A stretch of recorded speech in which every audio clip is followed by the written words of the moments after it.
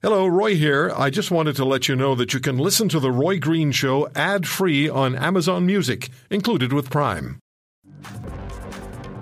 Michael Taube joins us on The Roy Green Show on the Chorus Radio Network. Michael is a columnist for Troy Media. He also is with Looney Tunes Politics. Is that Looney Tunes or Looney Politics? Looney Politics. If it was Looney Tunes, I'd have a real problem with it. And also is a contributor to the Washington... What's that? Me. What's that? That's you?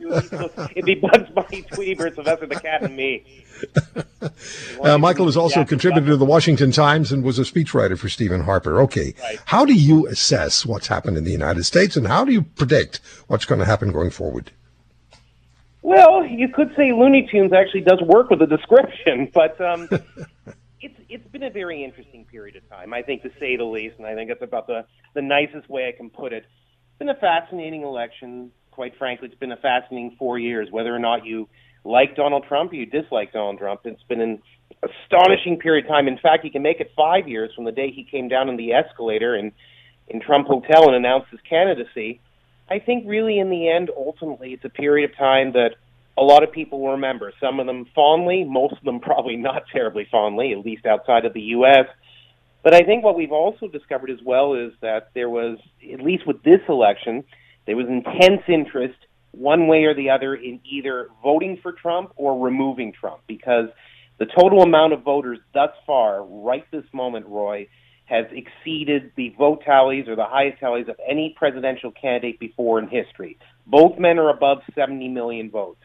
Biden's in the 75 million range. Trump is heading towards 71 million. That's an astonishing amount of people to vote. And it's still only about 68 or 69% of the total population in the U.S. who could potentially vote. Yeah. But overall, I think what we've seen is that there was obviously a lot of frustration with the current president. You saw a lot of states, Georgia, Nevada, Arizona, I don't have to go through the laundry list, North Carolina, that were extremely close. Pennsylvania put Biden over the top. We now know that obviously Donald Trump and his legal team are going to make challenges or issue challenges in at least 5 or more states. The Supreme Court of the United States could get involved in some matter, depending on how far they wish to take it. So for people who are assuming, Roy, that this is now all over, it's not. Yes, Joe Biden won the U.S. presidential election, but he is not officially the president-elect. And I really wish people would stop using that term. The president-elect is delegated when all of the states have certified their electoral results and all legal challenges and court challenges have either been overturned, decided upon, changed, ruled on, or thrown out, whatever the case may be. There's a whole variety of ways. But until that time, Joe Biden can obviously call himself the president-elect.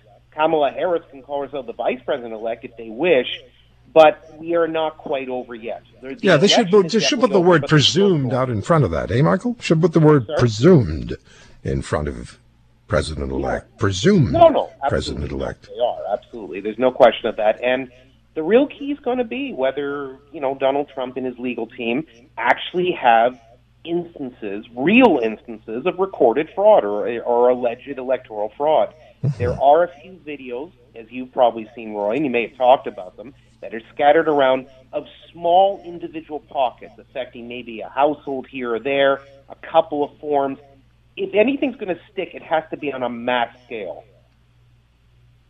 Michael, let me ask you this in the time we have left. When you look at what's going on in the United States, and I know the Electoral College is involved, and we talked about it on the show yesterday, and the Electoral College members, ultimately, they can decide how they want to vote. They'll stay with what they've committed to, but they do have that freedom. But is there a lesson to be learned for Canada and Canadians from this American election? Because we could be going to the polls anytime. Yeah, no, look, you're obviously right about the Electoral College and the nature of faithless electors, which I'm sure you've talked about, which are people who are delegated by the states to vote in a particular fashion, but ultimately decide, when push comes to shove, that no, they want to vote for other people. So if you actually look through the Electoral College list, you'll see a lot of interesting people who've been voted for, including Colin Powell, John Kasich, and various others who either never ran for president or didn't get the nomination of either of the major parties. But the lessons to be learned, well, let's look at Canada, for example. I think that no matter what, Justin Trudeau is going to obviously have a very different playing ground no matter what happens. If Donald Trump ultimately loses all of his legal challenges, which right now I think we'd have to say he will, Justin Trudeau's in a very different position. He can't always point to the United States and say, look how differently they're doing things. Look how Trump is acting. I'm completely different. The whole media narrative and political narrative is going to shift quite dramatically, and that is to the advantage of the opposition parties, and most specifically, Conservative leader Erin O'Toole. So I think what the Trump election is going to do, it's going to change the way the world looks at the United States. It's going to change the way international relations are created and the way we handle things such as trade, foreign policy, etc. But it's also going to make the incumbents, the political leaders right now, realize that they can't use "but Donald Trump," quote unquote, as part of their mantra, so to speak. They have to look at other things. They have to run on their record, and they have to ensure that people understand what they represent. Because you can't always say, "Look south of the border in Canada to see what's happening." Because with Joe Biden, the whole narrative is going to be completely different, and that's something that, is a great advantage to Erin O'Toole and the Conservatives and all opposition parties in this country. At least in the beginning, I think that's the biggest change that's going to happen. If I were Justin Trudeau and I wanted to engineer a time that I would consider to be most advantageous to me to be reelected, and maybe with a majority government, I would try to engineer that to time almost exactly with a Donald Trump conceding to Joe Biden. Yes, I agree with you completely. In fact, it should have been, he almost tried to do it during the We Charity scandal. He tried to engineer his own defeat, but ultimately in the end, everything settled itself. But yes, I agree with you. If Trudeau brings down his government just around the time Donald Trump concedes, which could be several weeks, maybe a month or two before it happens, it would be to his advantage. I agree. So tell me this. We have about 45 seconds here. What is the single biggest takeaway for Michael Taube from that election?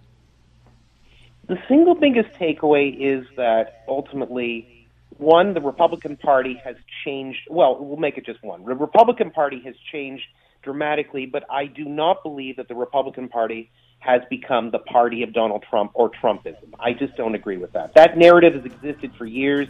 Okay. I'm tired of it. And there's no question that Donald Trump is a very powerful person. I mean, Mitt Romney was saying, today on NBC Meet the Press, that this is still the 900-pound gorilla in the Republican Party. He's right.